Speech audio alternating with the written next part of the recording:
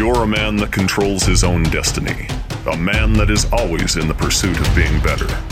You are in the right place. You are responsible. You are strong. You are a leader.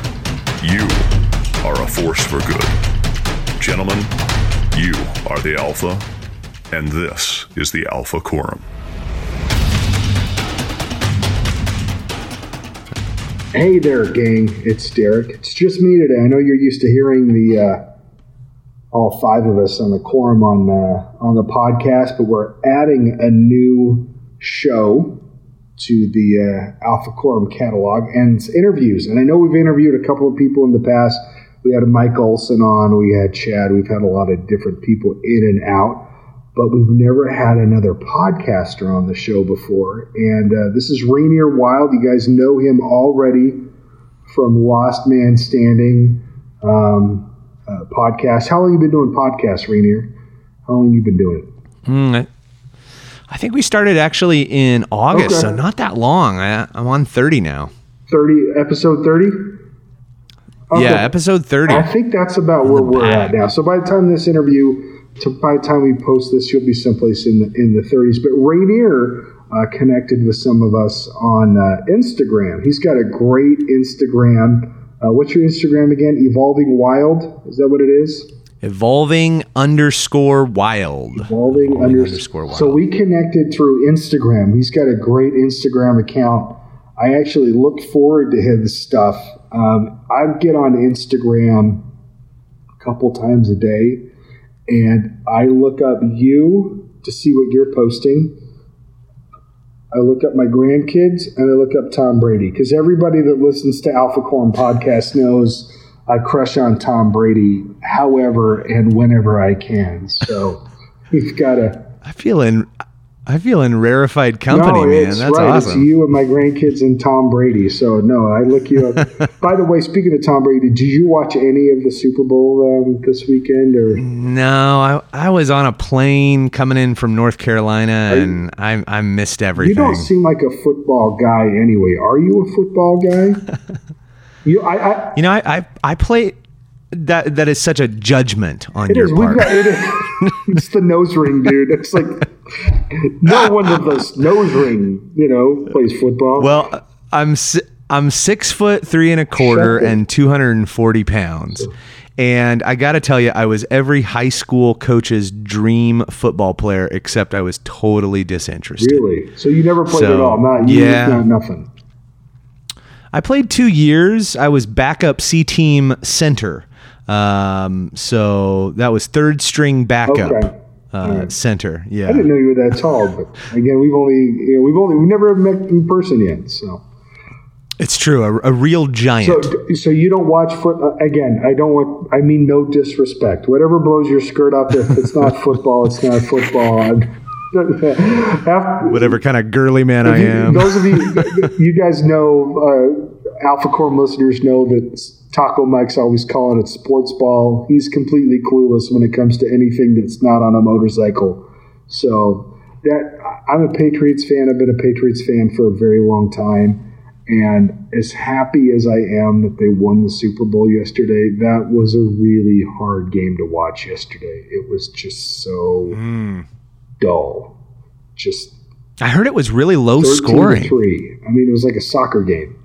So, I mean, it was, wow. Yeah. But they won, and they won the Super Bowl. And now I go every Monday after the Super Bowl, I kind of slide into a 7-month depression between football seasons. And my wife is so happy right now. I looked at Mrs. Johnson tonight, and I said, I don't have football for 7 months. And I swear she smiled. She was so happy. So, and I don't feel like I watched that much, but apparently Mrs. Johnson begs to differ.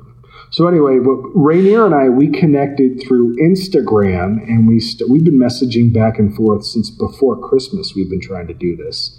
And this is actually, those of you listening at home or at work or in your car, this is actually, the third time we've tried to do this.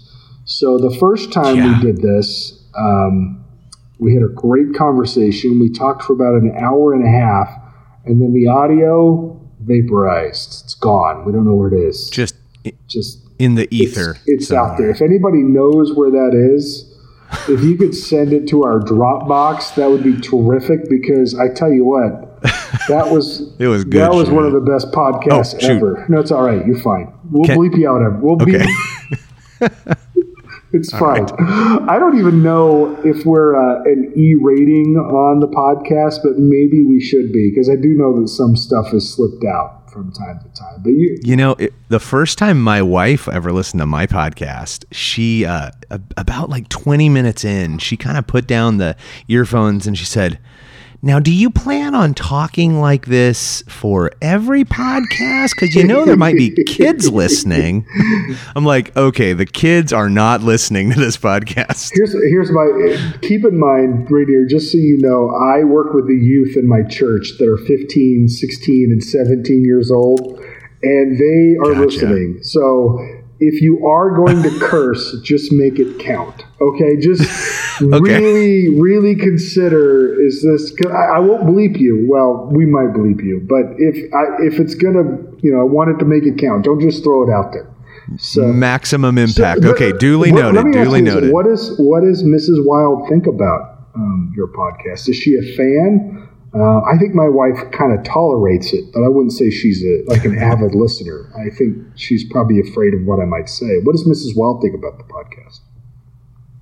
Yeah, Marie is so she is a marriage, couples, and family therapist, and was trained in that as well. And when she listens, she's always asking different questions than I am in her mind. So she does listen. And she's always interested to see where I take the thing, and she's always interested in the guest. But I think she kind of judges me a little bit. She's like, "Oh, you didn't take it as far as you could have." Right. It was like my questions are subpar. She's supervising me. Why do you think you let off the gas? Because you probably know that you're doing it when you're doing it.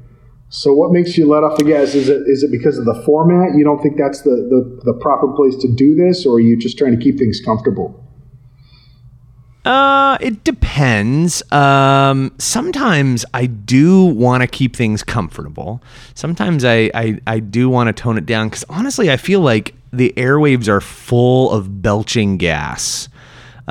Just folks who are just saying everything that comes to the top of their mind in really intense ways. And I think what's most interesting about talking to men is this dance between the profane and the prophetic. Like, if you just let men go for a while, if you just let them talk, ordinary guys say really amazing things. They don't have to have a degree. They don't have to be bent over backwards. They will just say things that are really incredible and are usually pretty irreverent too. So I like finding that sweet spot in between the sacred and the sacrilegious. Yeah, I kind of like to leave all the cards face up on the table, but then keep your pants on, fellas. All right, let's not give it yet. Not me. No, I want men to feel greasy and slimy after they've done my podcast, like they just slimed themselves. As soon as we're done here, we're going to have to take a shower because it's just been so filthy. So it's filthy. So let me ask you this.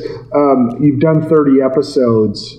Do you have any episode that you're particularly proud of? Like, do you know the number? Is there one out there where you kind of feel like this is really where I found my voice? I know that if I go back and listen to the first 5 or 6 podcasts of Alpha Quorum, it's fingernails on a chalkboard. I honestly, I'd rather listen to anything than my own voice.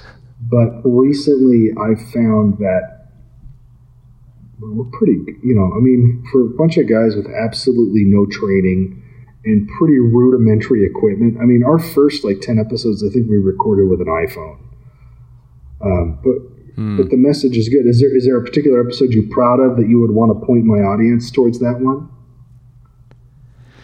This is actually one of the really early ones, and I'm thinking of it not because it was especially quality, not because the sound was really good. I'm thinking of it because it's a topic that when men email me or direct message me, they always talk about this particular podcast, and I think it's really interesting. And it's I think it was like the third or fourth one back in August, called Pain versus Suffering. And I really laid out some of the groundworks in my mind of what the difference is between those two things, that pain is inevitable, but suffering is optional, and how we respond to pain, which is often to minimize and avoid, actually often leads to suffering. And so I talked about that, and then I talked about a new model for how to interact with pain. And for whatever reason, that just really touched a lot of men's lives, and I've always enjoyed that. I want something to be useful. You know, did you hear that one? I heard this one joke about a guy who he was a parachuter, and he flew like 150 miles off course. He lands in a tree somewhere, and he's dangling in this forest, and a passerby comes along, and the passerby says, hello up there. And the parachuter's like, hello, can you help me? Where am I? And the guy says, you're in a tree. And the guy up in the tree says, you must be a minister. And he says, why is that? And he says, well, because what you said is equally true and equally useless. And so I've never wanted to be a minister, and I've never really wanted to be someone who I see as truthful but useless. So anyway, it's nice hearing that something is useful. So I would point men to that. So podcast. Do you know what number that is as far as pain versus suffering in the roster, or should just, you don't know? It's okay. If you don't know, you don't know. I can post it in the notes. So that's fine. I can tell you the exact date is August 5th. August 5th. How do you know that? Is something important about that day? Is that your birthday, Rainier? Lunar calendar, and just, remembering the phases of the waxing moon. I see. Okay, that's fine. Well, no, and you know what? I will say one other thing. I love, this is a fun podcast. I enjoy talking to guys across the airwaves, but there is something really fun about getting guys on my property, lighting them up with whiskey and cigars, and talking. And so almost any of the podcasts that are at home are just so fun for me. So there was one episode 10, the Menage a Trois episode with Drew and Nick. That was just so fun for me. Any of the ones with Ryan on there, just a lot of fun, because they're just with someone in the room, and that's really hilarious, as you know. No, it's great. And when guys can get together and they can be honest with themselves, and I don't want to say free from judgment, because I'm not somebody that believes that judgment is a bad thing. I think judgment can be a very constructive thing if it's from a good place. If somebody's concerned about you, then I think it can be constructive. If somebody's just trying to make themselves, then it's toxic. So it really, and there's a fine line, but it's there.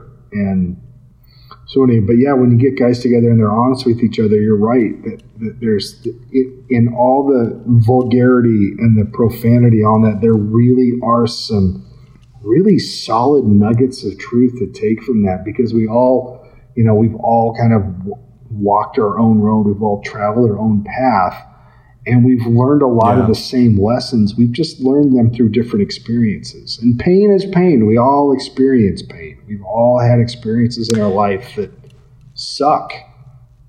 But I was actually thinking about episode 24 that was with my buddy Stu, and he's an educator, and it was so cold. It was slightly rainy. I built a fire. We were sitting there. We were drinking these really amazing Manhattans that I think it was an old fashioned that he had made, smoking cigars, getting warm. Both have these giant fur blankets on.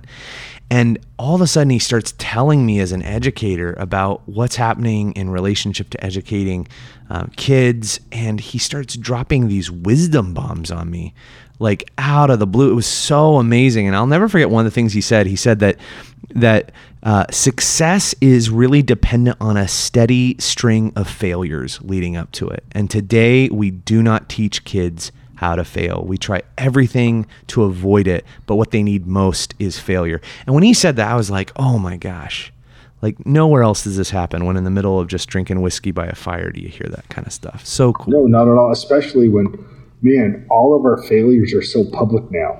everything's out there, every stupid thing we've ever said, every stupid thing we've ever tweeted. I mean, I'm 44 years old, so I'm pretty, as far as social media is concerned, I was able to kind of come of age I didn't join Facebook till I was 42 years old. But these kids, coming up, I mean, every dumb thing their failures, not only are they going to be public record, they're going to be out there forever. They're just going to have to, and so that's going to be a skill that the generation coming up is we have to get them, number one, comfortable with the idea of failure, but also we have to show them that failure is just another stepping stone on the way to success. And that's going to be tough because they're going to be reminded all the time. I mean, look at the situation with the comedian in the Oscars. They asked him to, what's his name? The little black guy, Kevin Hart. Kevin Hart? Yeah, and he tweeted something 10 years ago. And all of a sudden he has to give up this gig because I don't even know what he tweeted, but apparently it wasn't politically correct. And he loses that gig.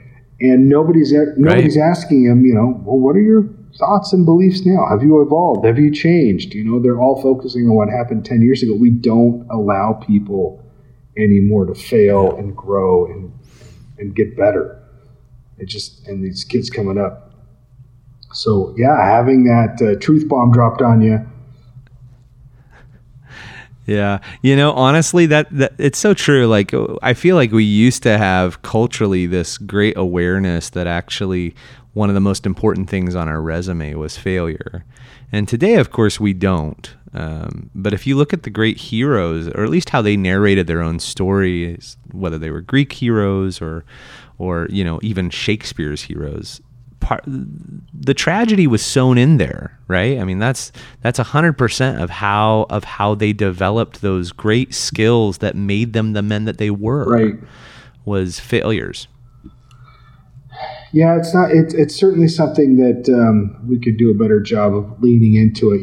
I've been divorced a couple of times, and for a long time I defined myself by those failures, and they were spectacular. And I beat myself up for it for years because I had those 2 failed marriages. And now I look at it, and I honestly, as hard as that is, and the consequences from those failures are felt by me on a daily basis, I wouldn't change it. Mm-hmm. I wouldn't give it back. I've got people in my life that I would never have in my life that care for me. Yeah. And I've learned lessons, and I've learned more about myself than I could have without those failures. So, did it hurt? Yeah. Did it complicate things? Yeah. Would I change it? No. I wouldn't. I can say that with 100% certainty because I've got a wife and a daughter now that I wouldn't have without it, and they're the greatest thing to ever happen to me. So that's awesome. It took me a long time, but I'm completely at peace with it. I'm fine with it. So let me ask you this, Rainier. You're kind of a big deal in your little corner. In a very small world. But you've been working with men and men's issues professionally for your entire career, from what I understand. Is that correct? I'm sort of curious. You and I have talked about this before, and I thought you had a really interesting story about how you arrived at this place. And I mean, for instance, I know that you were in North Carolina, mouth breathing another man's flatulence, referred to from our previous podcast when I appeared on your show. But you were brought out there to teach and train guys out in North Carolina, all the way from Europe and the Northwest across the country. So you've obviously developed a following. I'm kind of curious on what led you to this particular corner of your practice. Why was it men? What made you recognize the need there is out there for men to need help? Men need to have a place. The lack of a better word, the assault on traditional masculine values, and how you wanted to be part of the solution and not part of the problem. Well, I think there's the theoretical or the ideological side of it. And then there's the really, really subjective and personal side of it. And ideologically, I was brought up in a household. My father was a minister, a Christian minister, and a televangelist, and that's a whole nother story. But growing up in that environment, I in the early 90s, that was sort of the air that was being breathed in fundamentalist evangelical Christianity, right? Mm-hmm. That there was this loud kind of ringing of the alarm bell saying the masculine world is in crisis, men are in crisis, men need help. And so I remember being a young boy and then a young man, and I was very aware that men, the context I was in, men were leaving the church if they had ever been there, or they were sitting in the back pews, or they weren't involved unless they were being paid to be involved. And I was just very, very aware of that. And then my friends and I went on to found an intentional community, which lasted through my 20s. And we had a very strong group of male friends who kind of helped steer that community during that time. And during roughly that decade of my 20s, I was super involved with these men in each other's lives. We worked together. We lived very near one another, and I loved that brotherhood. And then I became involved in psychotherapy and went back to school. Was very interested in men's issues, although interestingly enough, I specialized in chronically suicidal and self-harming clients who had borderline personality disorder, and many of those were women. That was a really interesting time. I had gone through my own divorce when that community experience had deteriorated. My ex-wife and I, we divorced. I had 2 children from that marriage, and suddenly was a single father trying to figure out what was up, trying to to learn. I was just coming out of a religious experience in a faith community, and I'll be honest, there weren't too many temptations I said no to during that period of time. Like, it was just, I sowed my wild oats. I tried a lot, and a lot of it was beneficial, and some of it wasn't. And then I became a therapist and tried to get my act together. And I was working with these really large populations that had a lot of interesting issues going on. And I thought I was handling it really good. Mm-hmm. Like, I would look at coworkers and colleagues who got out of the profession. Suddenly they were just, it was like, oh, this is too much. They were always complaining. I was like, you loser, like, you can't handle this. Right. But I think what was actually happening when I look back now is that I wasn't handling it. That I'm sorry, it was actually sublimating. What did you say there? You cut out there for a second. Oh, I wasn't handling it. I wasn't actually. I was burying it. All this pressure, all these lives that were hanging in the balance as I went to work, and really what I consider kind of to be an ineffective setup for many therapists, which I think it was for me as well. And I was just stuffing all of this pressure and all this tension.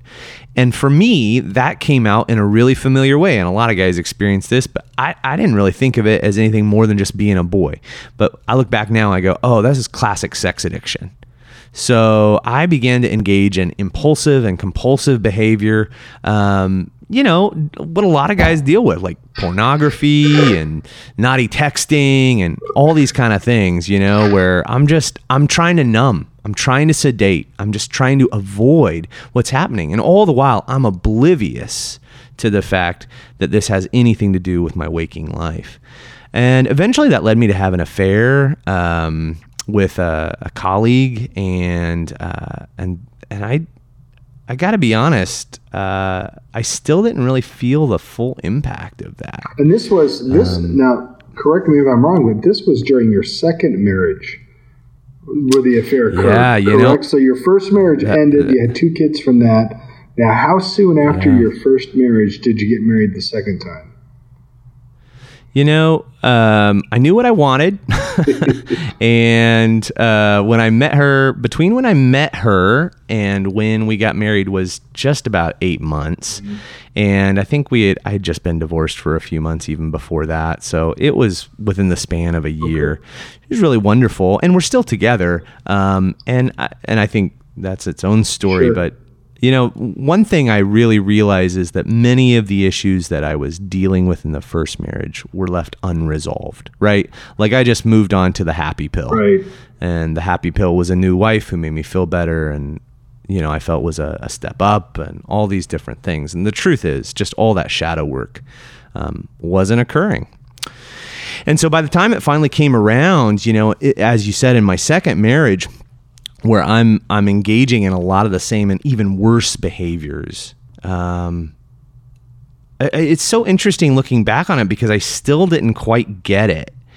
When I really got it was when the executive director of the organization I was a part of called me into his office and said that that there had been complaints made about toxic relationships in the workplace that I was creating. This was roughly within a year of having broken it off with the person I had been having that relationship with. But apparently, you pee in a small pond and you start to poison the waters, and that's exactly what was happening. And I can honestly look back and say it wasn't just that relationship. It was also the way I was moving in the world. I was engaging in these flirty relationships. I was radically open because I was dealing with this hidden, unconfronted shadow. And what I thought was just great sexual liberation on my part and me exploring what I needed to, turns out it was just me being an asshole. Sorry, kids. Isn't that funny how it works, though? Every time you're doing something you feel that's wrong, that you feel justified in doing it, yeah, you're just being a dick. I mean, that's just really what it comes down to.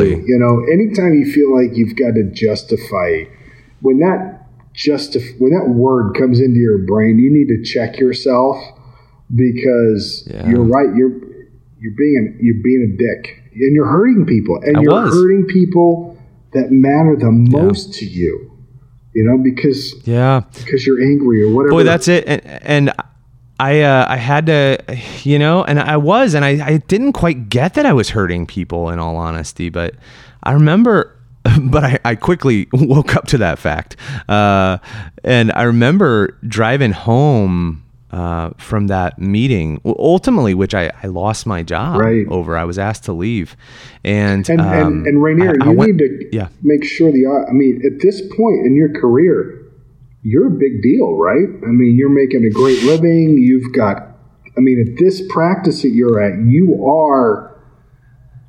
Yeah, I was a BFD, man. I had a kind of rather meteoric career rise and had already taken on a director position and really had a very specific niche within that world, and was one of a very small cadre of really highly trained people and therapists who had this kind of experience. And honestly, it was one of those things where you think you're untouchable, and you've justified, or at least I justified, my behaviors in such a way where I didn't just think I was untouchable. I thought I was unflappable. I didn't think there was anything wrong. And so I was so shocked that someone else could think that. But then I'm driving to my home, and I know that I have this choice. I can tell my wife this is all BS, and this will blow over. These people are crazy. Or I can tell her the truth, because I had hidden that relationship that I had ended. I had ended that relationship a significant amount of time earlier, and now it was coming back to bite me in the ass. Had there been other relationships since that one, or was that just? There had been flirtations, and that's why I say, I can look back and go, oh, there was that one relationship, just a one-time deal. And you hear a lot of guys talk about that. Right. I rarely believe things are just a one-time deal. I usually believe there's a whole complex and web of how we're moving in the world. And there certainly was for me. Mm-hmm. It's like inappropriate conversations I look back on, lots of closed door kind of moments where it was just me, probably not being the most stellar of guys, not doing anything I would want my kids to do later on in life, Right. So I had this one full on blown out affair, but also just this general way of being. Okay. And so, I went home and I told my wife, we need to go to the beach. We need to go to the beach. We live about an hour and a half from the beach, the coast. And she looked really confused, but she's up for an adventure. And we get about a half hour into the drive, and I tell her what's happening. And she said, well, are the accusations true, or did this really happen? And I had to take this deep breath, and I said, yeah, I cheated on you. And it was like the air got sucked out of that car. I'm really grateful that she didn't like take the wheel and drive us over the bridge that we were crossing in that moment. In retrospect, there are better times to tell your spouse. Time that to a better place in the drive, but okay. Seriously. And so, we spent several days there at the beach, really just processing the hell out of that intense betrayal. And I'll never forget, as we're walking on the beach the day after, she looks at me and says, I don't think we're dealing with an affair. I think we're dealing with an addiction. And that was one of many wake-up calls for me, that it wasn't me being victimized. I wasn't being targeted. I wasn't being somehow maligned. That the truth was that even if there was an injustice in the system that I perceived, even if that was true, the reality is I held deep responsibility over my character. And my character had become something that I did not like. I was like the character in someone else's bad novel. It was like I was like F. Scott Fitzgerald characters in The Great Gatsby. That's how I was living. But the thing is, I had 4 kids by that point in time and was on my second marriage. I had no right being The Great Gatsby. And so it was a huge wake-up call. And eventually it led me to have to walk away from therapy. I basically hung up a couple of licenses and really gratefully, because what I eventually realized through doing a hell of a lot of recovery work and a hell of a lot of processing with men was that environment for me, as I had designed it, as I had participated in it, had really been a toxic one that had been taking me further and further away from who I truly was. And I wasn't moving my body. I wasn't really dealing with my shit. I was hiding behind the analysis of others. That's really interesting that you would say that. Why would, let me ask you this, were you always drawn to that profession? I mean, do you feel like, did you have altruistic motives when you got into that profession? Or do you feel like you went that direction because you had some narcissism or something inside of you that got off, or you understand? I'm not trying to analyze you, because I'm not. Again, I sell car insurance. All right, that's what I do. My question is: were you always like that, or was there a moment where you started to kind of think, "Oh, I'm better than these guys. These guys are all FUBAR, and I'm not." You understand what I don't think I'm articulating it very well, because I didn't expect to ask this question. But since you put it out there, I'm going to ask it. I mean, did this happen on its own, or did you always kind of have this in you? Well, as far as like what drew me to being a psychotherapist, I have a friend who is a Episcopal priest, and he's Puerto Rican, and we were walking one day, and I was telling him about some accomplishment in the world of therapy, and he looks at me and he says this really funny thing with his very strong Puerto Rican accent. He says, "Oh, your daddy must be really proud. Your daddy must be really proud." And what I eventually realized within all of this is that I think a lot of it was my way of kind of an alternate rebellion to being a pastor. My dad had been a televangelist and a pastor, a minister. That was kind of the course that had been designed for me. And I think I had, as one would say, the gifts and the graces. And I think that this was a secular way of doing that. And living in a world as mommy's good little helper. And that's something I also eventually came to understand, that my role of being a therapist was actually playing out a very, very familiar pattern that had developed in childhood of being mommy's good little helper. And eventually what I became as a therapist was the same role I had done in boyhood, which was counseling slightly borderline older women, a la my mother again. So it was like going home for Christmas. Gotcha. Okay. So your career goes kablooey. Your marriage, I imagine, is hanging by a thread at that point. I mean, was there, the way that you tell the story, at least to this point, it sounds like, a day later, your wife says, like, we've got an addiction, and then you were able to work it through, since then. But I have a hard time believing that there weren't some serious bumps in the road where your wife is thinking like, I don't know if I can put up with this nonsense anymore. Correct me if I'm wrong, but I mean, was it linear or were there ups and downs? Oh God, there were so many ups and downs in that process. Well, so again, I want to go back to that beach moment that I'm standing there in front of her. She says this is an addiction and not an affair. Because what happened when she said that, it was like the aha character indictment moment. I realized that this was not something I could fix overnight. Mm-hmm. And for me, there were really three things. There was this job, which, as you said, it wasn't just a job. It was a career that I just blew up, just blew that up. Then there was this relationship thing. And this is now my second marriage, and so I'm like, well, crap, I probably just lost that. Right. And then there was a third thing, and this third thing was way more intangible, but honestly, it was so much more important than either of those two. And that was, there was my own soul, right? Who I had become in this process. Mm. And I felt like I was fighting all three battles. Sure. And really across that next year, I, was still trying to walk out gracefully or salvage what I could of that career. And also working on my relationship with my spouse, and also doing the deep work of confronting my shadow and dealing with my baggage in such a way where even if the first two didn't pan out, that I could still live with myself. Right.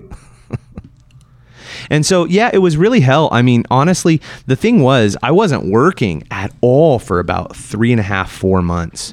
And so it was my wife and me at home together 24/7 for about 3.5, 4 months. We hardly left each other's sight. And so the entire range of emotions that one could experience together, we were experiencing, right? Like I had to sit with her grief and the betrayal and the fact that the man who she had married was not in fact the man who she knew.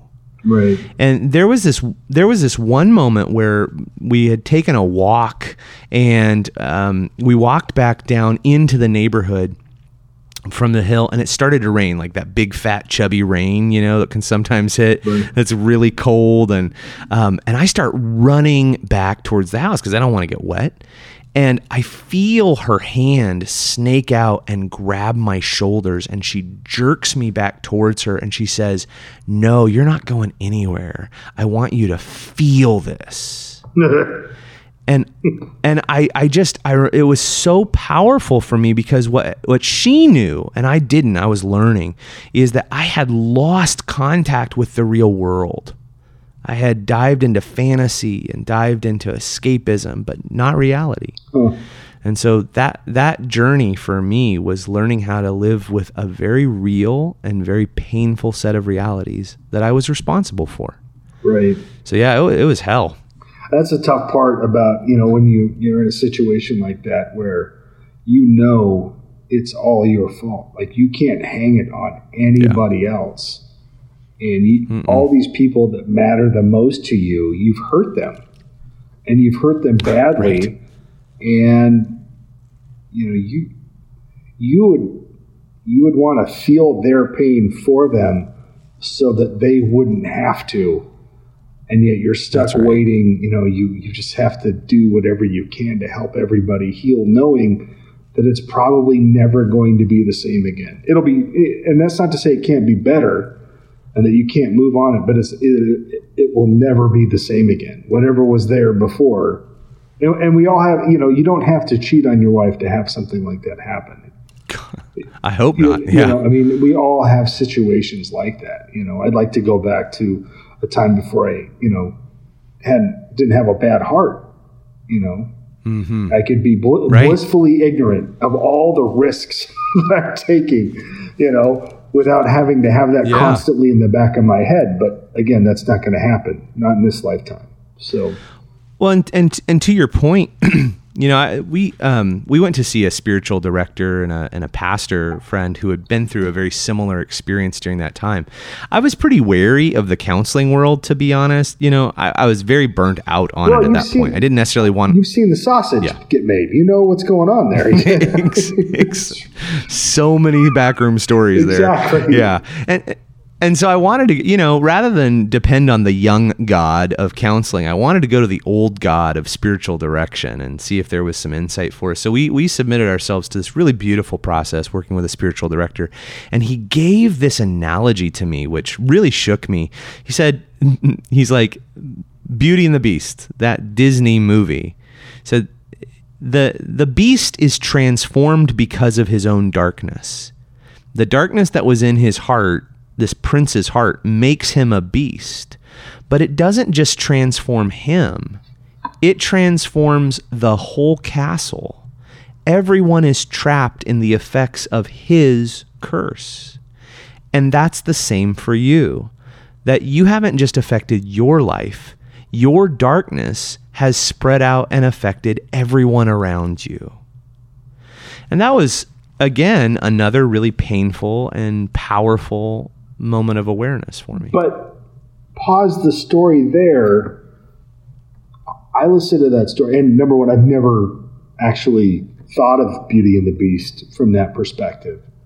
But think about how empowering that must feel, because if your darkness can have that sort of effect on yourself and your loved ones and your surroundings, then there's no reason to believe why the opposite can't be true. And that by, embracing your good qualities, being the man that you were meant to be, how that can't have the opposite effect. And I imagine that's where the pastor was taking you with that allegory. Yeah. He didn't leave me hopeless, thank God. I always get excited. I always get excited when I realize that it's all my fault, because I think, oh man, if I'm capable of messing this up this badly, then I'm capable of, making it great. That's a really beautiful thing. And I got to say, that was actually one of the gifts of that season. I was in a lot of pain because, I was losing friends, losing colleagues, losing reputation, losing a lot of things. And I was really quick to blame. And it was easy to feel victimized. It was easy to feel like I was being persecuted. But I realized that was a dead end. That was a trap, because the more I blamed others, the more I actually lost power, because it's exactly like what you said. If I'm the one who is solely responsible for making this mess, then I'm actually the one who has the power to unmake it as best as possible too. And so that was a really important thing for me, and really led me, along with my wife, and we became the solid anchor in our lives as we kind of dug out of that mess. But it became that point for me where I realized I'm going to have to develop new actions in order to build new habits, in order to create a new character. So let me ask you this. And how long from that moment on the beach to that moment where the pastor is, where you are able to see or stop blaming others, how long was that? How long a period of time was that? Well, I think probably cognitively it wasn't that long. I think at a heart space, it probably took, I think we're talking 6 months probably into it before I really realized, like, I gotta let this victim story. And to be honest, I had begun to assemble men in my tribe. I dived deep into an addiction recovery program because I realized there was something more going on for me. And then I also began to connect with other men who I deeply respected, men who I was loyal to, who were loyal to me, and began to build my tribe. And it was around one of those nights at a fire that one of the men actually expressed this perspective to me, and he called me on my bullshit again. And when he did, it was a very powerful wake-up call. And I think that's when it sunk into my heart space. It was like, oh, I got to take back my ownership here. Right. Isn't that funny that, you hear the same message over and over and over again, And it sounds like your wife was telling you, your therapist was telling you, your pastor was telling you, and then at some point you were ready to receive the message, and you're drinking whiskey and smoking some cigars. Yeah. And some half-drunk guy says, hey, get your head out of your ass, and all of a sudden you realize, hey, my head's up my ass. You know, but it's funny. It happens all the time. It happens all the time, you know? Yeah.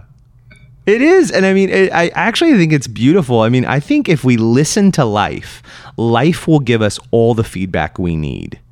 Right? Like, and that's what happened. Life was giving me feedback. It was like, hey, you can't live this way anymore. Yeah. I mean, I remember this one moment where I had a really bad toothache, and I was able to live with that toothache for like the better part of a year until I'm literally rocking on my couch, moaning with like a rag clenched in my teeth. And I'm going, you know, like Chewbacca. And my wife finally said, you have to go to the dentist now. And I think it's so funny, like as men, we can ignore symptoms and pain even for a long time. And it's usually someone else saying, hey, I can't tolerate this. Listen, that wakes us up. Exactly. I think we're all, as a man, it's really hard for us to feel vulnerable and powerless in the moment. And sometimes it takes somebody else to say, like, look, you need to get this checked out. You know, it wasn't, I told this story in your podcast, and I think I've told it on my podcast before. But it wasn't until somebody said, hey, Derek, you don't look good. You need to go to the doctor. That I actually left work and went to the doctor. And that's when I found out, you know, all my health issues. So, yep. So feedback, man. So tell me about your tribe up there in the Northwest. What are you guys up to right now? I mean, it sounds to me like you got a lot of great activities, a lot of great events going on up there. Well, I probably, that's a good bridge to actually say, like, you know, climbing out of that pit, tribe became really, really important to me, because what I realized was the people who were in my life that remained were the people who I really needed to be loyal to and to pour into. And so I began to open up my property to various men to come and sit by the fire, to kind of share their stuff, just as I was sharing mine. And out of that came a really beautiful weekly gathering that was part physical, part ritualistic, part emotion driven, vulnerable, and a hell of a lot of fun. That just became my lifeline. And as we were having those, there were guys who couldn't necessarily come, who wanted to know more. And so I started to blog about it, you know, and I've never been someone who's short for words, but honestly, for a several year process of time, I had stopped talking. I had stopped writing. I had stopped doing anything. And so I found that once again, I had this opportunity to write. And so I started to write on evolvingwylde.live, and began to write articles about what we were experiencing and some of the ideas and concepts behind it that were very specific to men and the men in my life. Right. And then out of that, you know, I was having these great conversations around the fire and sometimes across the miles with men. And I wanted other men to kind of hear those, because I thought it was beautiful what was happening. So then I started to mic it and record it, you know, like they knew they were being mic'd and recorded, but and that became Last Man Standing. The idea was real conversations with real men. And so we started to do that. And then the Instagram followed kind of rather quickly there. So much of this has been organic growth. No, you can see that. You can see it in the Instagram. You know, some of these, you know, men's groups that are out there on Facebook and Instagram feel a little bit contrived, like, you know, they're copying somebody else's, and I think that's terrific, and I'm guilty of it myself. But when you see when you see this come from an organic place, you know, those are the fun ones to watch, because at that point, you know, you're kind of going where the message takes you. You know, sometimes not knowing where you're going to end up is a beautiful thing. Yeah. Yeah, and I mean, I've got to be honest, I really haven't so much of this time. I mean, my goal has just been to do my dance, to live authentically and courageously, and one by one, men have begun to reach out and to interact. Certainly, over a decade of years and experience in the psychological world and working as a professor and a spiritual director, all these different things have certainly influenced my ability to connect with men. And I've enjoyed that. It's been so good to directly mentor men again and to interact with their lives. Oh, it's great. And like you said, it's empowering. We find power in sharing those experiences with other men and being honest and telling the truth and keeping each other accountable. And I hate the term, safe space, because it's just, Yep. But, you kind of want to have an unsafe safe space, a place where you can be honest, but, where also that they've got your back, and that's right. And if you step out of line, they're going to correct you, but they know it's coming from a place of love and respect. So, I love that unsafe space, an unsafe safe space. So maybe that's what we'll call this episode of the podcast, Unsafe Safe Spaces. Well, how do we reach you on the social media, on the internets? Yeah, well, the primary way is to go to evolvingwylde.live. And, if you resonate with my story and you connect with, the goals that we're talking about, then I provide resources there, as well as work with men on one-on-one mentorship. And my whole goal is really just to help men discover their essential self and their sense of purpose and their mission on this planet, just like the process for me. So you can go to evolvingwylde.live and do that. You can certainly go to Instagram, which we talked about earlier. Facebook, we're actually just launching a really cool Facebook group on there. And you can get Lost Man Standing, the podcast, wherever there are podcasts being played. Well, I appreciate you having on the show today. This has been great. This is actually I honestly, I'm so excited to send this over to Brad so he can dice it and splice it or whatever the hell he does with all the techie stuff and post it, because I've been so excited to have this interview with you for, like I said, since before Christmas is when we tried to hook up. And finally, what is today? February 4th, almost 5th. It's February 5th Sunday. Yeah. We're finally talking. It's been a long time coming. You've got a great story. And so far, a happy ending. I mean, it sounds to me like Mrs. Wylde is on this journey with you, and the kids are doing well. You've got 4 boys, right? Or is it 3 boys and one daughter? And I do want to actually say something about Mrs. Wylde. Here's what's so cool. When men show up and do the work, really do the work, not because they're losing their job, not because they're losing their family or their wife, but because they want it for themselves. Because they know that if there's one thing worth it to them by the time they get to the end of their life, that they will have gained their own soul in the process. You can actually get to the good stuff again, right? So my wife and I, our relationship is better than it's ever been. I mean, it's crazy. I don't even believe it. But there's a lot of headwind there. We have done a hell of a lot of work to get there. But I just love that that's possible. Man, she's amazing. She's so sexy and cool. And dude, I love being married. I love being monogamous. That's crazy. Who would have ever thought? Jeez, right. Not me. So, no, that's terrific. I feel like I'm messing up what you just said because it was terrific. But I think we sell our wives short on what they'll put up with if they see us really going for it, and going for it for the right reasons. Be honest, be authentic, do the right things for the right reasons, and a good woman will follow you. She'll go with you. They always do. Yeah. I mean, she would not have taken the plunge and kept going with me if she had not seen that I was serious about confronting my shadow, about discovering who I was and finding my purpose. and she knew she could trust me because she saw how full bore I was going. So anyway, I just want to say that because I think that's important for men. One last question for you before I let you go. Now you meet weekly with your tribe there, and you're in Oregon, right, Eugene? I'm actually just north of Oregon, just north of Portland, actually, in the Washington area. But yeah, okay. Portland. Do you have guys coming from all over the country to meet with you, or is it mostly locals?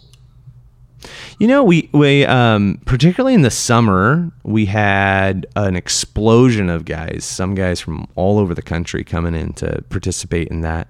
I actually shut down that really, really expansive section, and now I'm hunkering down to like my core tribe and building my core tribe in solidarity for the winter.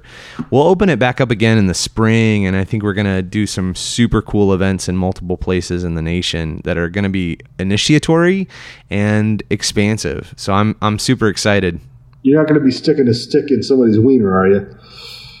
Dude, we're going to be splicing people open right and left. Right. Sign me up for that. All right, buddy. Hey, it was great having you on the show, and keep us posted on your activities this spring and summer, because I think I might have to hop on a plane and be part of it. So thank you very much for being on the show. Very first interview. You've got to feel good. This would put it in the books. All right, man. Raise the roof. Thanks, buddy. All right. Talk to you later. Stay wild.